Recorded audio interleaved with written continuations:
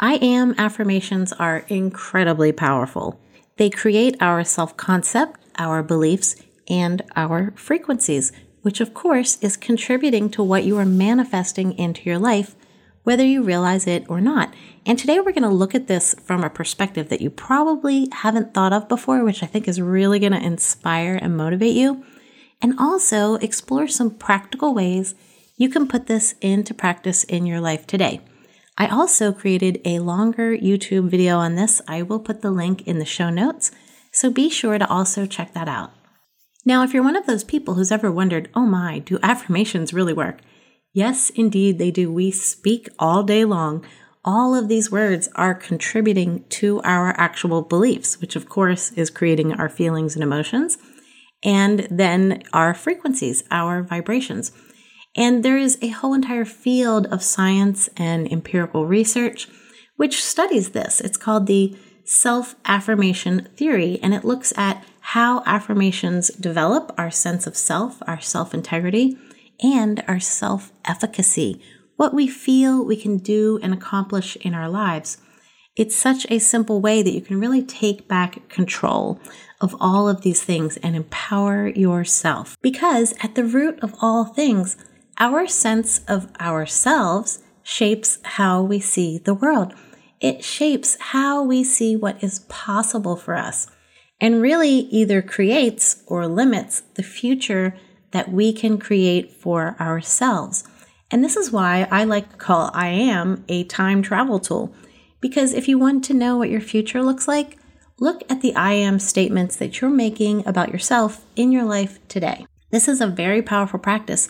Just take notice every time you find yourself using the word I'm, right? And we're going to talk about that in a minute too. What comes after it? And then look at what comes after that statement and ask yourself, do I want to live this, right? Do I want this to be my future? And if not, that's okay, because now you know you have an awareness of what's going on.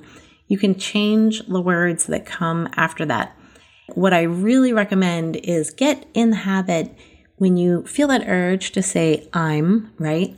Stop and say I am. This is so easy and so powerful because you become aware of, wow, what comes after the statement is really contributing to my sense of myself, my sense of who I am, my identity, what's possible for me. And because you've done this, then what you'll do is you'll be a lot more selective about the words that come after that statement. And also, as you find yourself saying I'm/I am, right? Sometimes those actually aren't the best words to describe what's going on at this moment. A lot of times we say I'm, and then we actually give an emotion. And the problem with that is that emotions come and go. They're transitory. The root of the word emotion is immovere, which means to move through. So if you find yourself tacking on an emotion after you say the word I'm, then stop and say, really? Is that who I am? Or is that just how I'm feeling right now? And then you can change what you say, which acknowledges, right now I'm feeling sad, rather than saying I'm sad. And in doing this simple little thing for yourself, you open up a whole new possibility of a future for you, right? You're not labeling yourself as a sad person, that you are permanently sad, that that's your identity. You're just acknowledging, right now, I'm having a sad feeling.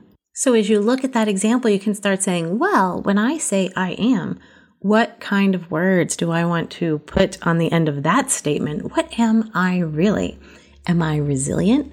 Am I courageous? Am I bold? And create what I call the word pond for your success. I talk about this a lot in my different programs and these, podcasts and my YouTube videos, because in the field of psychology, this is pre-rehearsal. Now think about it. You sit down and you think, well, what am I really? And you create this word pond for your success. What are you doing? You're creating neural networks around these ideas. It's called pre-rehearsing in psychology, but you are stocking literally the neural networks in your brain that when something pops up and you want to say something about yourself or think something about yourself or feel something about yourself, you have this vast, juicy, dense network to go to to find the words that you really want to use to describe yourself. And those are just a couple of incredibly powerful but fun and easy things that you can do in your life today and every day. And as you know, I'm always going to say it, you got to go out there in your life and put it into practice. It is through experience that we transform. So have fun with it, and I'll talk to you soon.